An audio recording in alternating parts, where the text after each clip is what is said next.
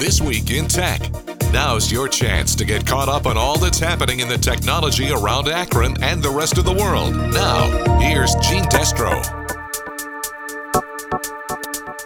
This week, recovering from a cyber attack, electronic surveillance, and digital license plates. We'll also hear about how cryptocurrency investors may have just lost millions of dollars and a hedgehog-inspired football helmet. All this and more coming up.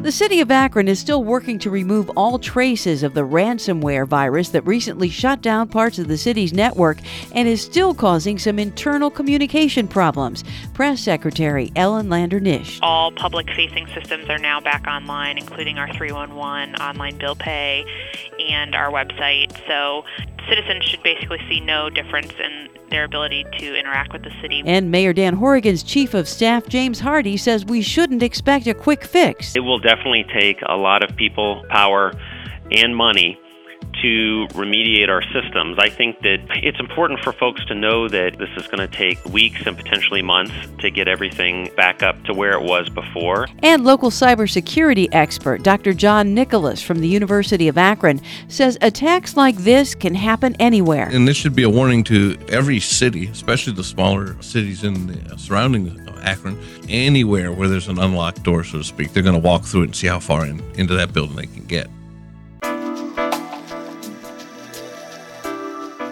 Data security and privacy has been a huge issue worldwide in the past few weeks, with both Facebook and Apple leading the way through stunning revelations that both Apple's operating system and Facebook developer apps enabled surveillance of customers. First, we'll look at how the Apple software issue was discovered. CBS News correspondent Janice Yu. He was pretty confused at first, like, how can you hear me? That confusion turned out to be a major bug in the group FaceTime software. There's a glitch. Grant and his mother Michelle recreated the glitch that night. My son would like to FaceTime me. The next day, January 20th, Michelle Thompson tried to get Apple's attention. I'm pretty tenacious. Took to Facebook and Twitter, even sending a letter on her law firm's letterhead. Thought I did everything. She got a response through email about what steps she should take, but received no indication her concerns were being looked at. After 9 days of silence and a public statement saying they were aware of the issue, Apple finally reached out to the Thompsons. It was frustrating. Since then, Apple disabled their group FaceTime chat feature and promised a software update that would eliminate the problem. And just a day or two after we found out about that, it was discovered that Facebook was distributing an app that was only supposed to be used by developers and paying users, some of them as young as 13, to allow the social network to track their every move. Once Apple found out about it, they disabled the app, as well as a number of others, causing a huge panic among Facebook employees that relied on those apps to get their work done.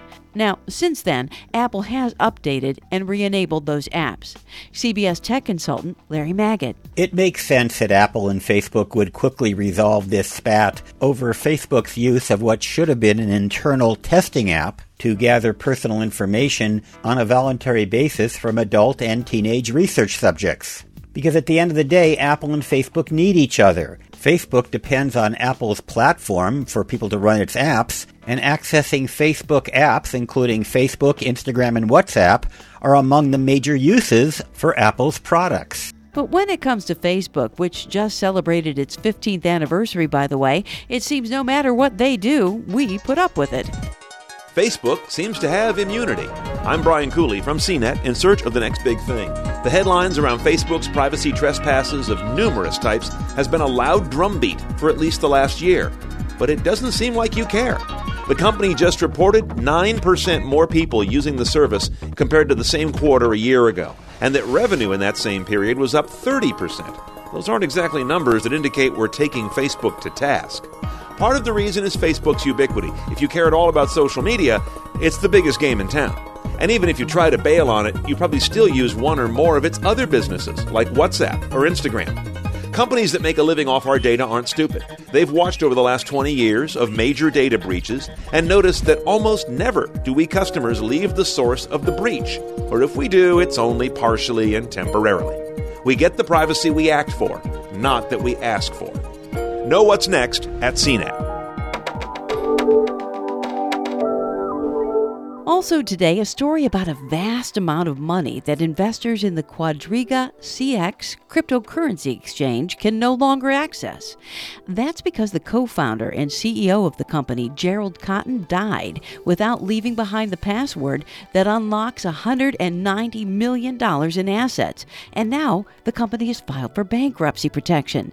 CNET editor Ian Scher. All of this data is stored somewhere. It's not like these bitcoins disappeared. If these people eventually find the password, they will be able to get it back. But part of the promise of this technology is that it's so secure that it can't be easily hacked.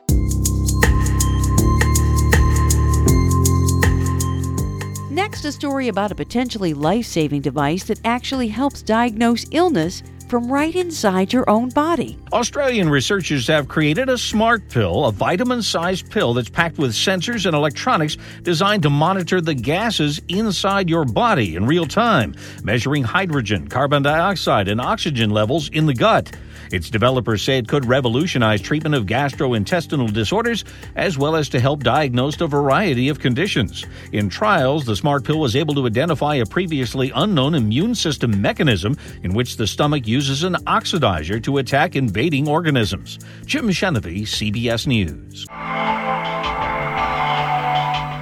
And on this week after the Super Bowl, word from Dr. Emily Kennedy and her research team at the University of Akron that they're just about to license a brand new kind of football helmet that's designed to help prevent concussions. Kennedy says the Hegemon is lined with 3D printed quills that mimic the ones on a hedgehog. They do bend, but they very rarely break, so they kind of act like springs.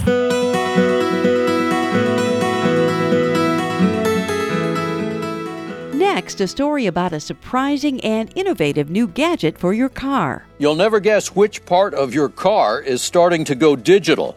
I'm Jeff Colvin of Fortune Magazine with the Fortune Business Update.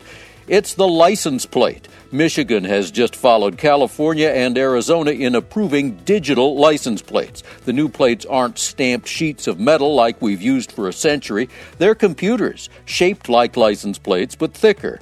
A digital screen displays your car's number, but authorities can also remotely post warnings on the screens, showing Amber Alerts when children are kidnapped, or displaying the word stolen if someone steals your car. Only one company, called Reviver Auto, makes the digital plates, which are not mandatory, and they aren't cheap.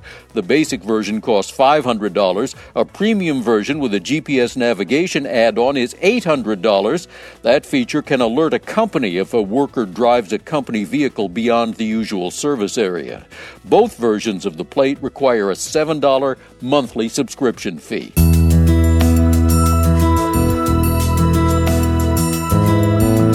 Although we're still in the dead of winter right now, soon enough it'll be spring. And time to either break out the old lawnmower or hire somebody to mow your lawn. But what if that somebody was actually a something? Deborah Rodriguez has more. Get ready to Roomba on your front lawn. The same company that created the robotic home vacuum is unveiling their first autonomous lawnmower. It's square and flat and runs for about an hour before you have to recharge it.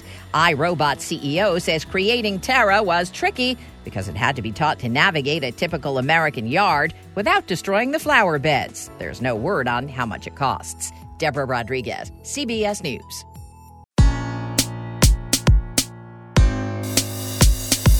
And here's something you don't hear about every day: an electronic horse manure tracker. Yes, there actually is such a thing, and Jim Krasula tells us where. Charleston, South Carolina is now testing out GPS technology to track waste left on city streets by carriage horses and mules. Dan Riccio is overseeing the project. Our main purpose is to be able to call in these spills faster and respond to these spills much quicker. Charleston has relied on small rubber balls topped with flags to mark animal waste. Carriage operators will now carry a small device with a button they press to alert a sanitation crew when animals relieve themselves. Jim Krasula, CBS News. And that's it for now. See you next week. That was This Week in Tech with Gene Destro. Tune in next week for more tech news and find more online at wakr.net.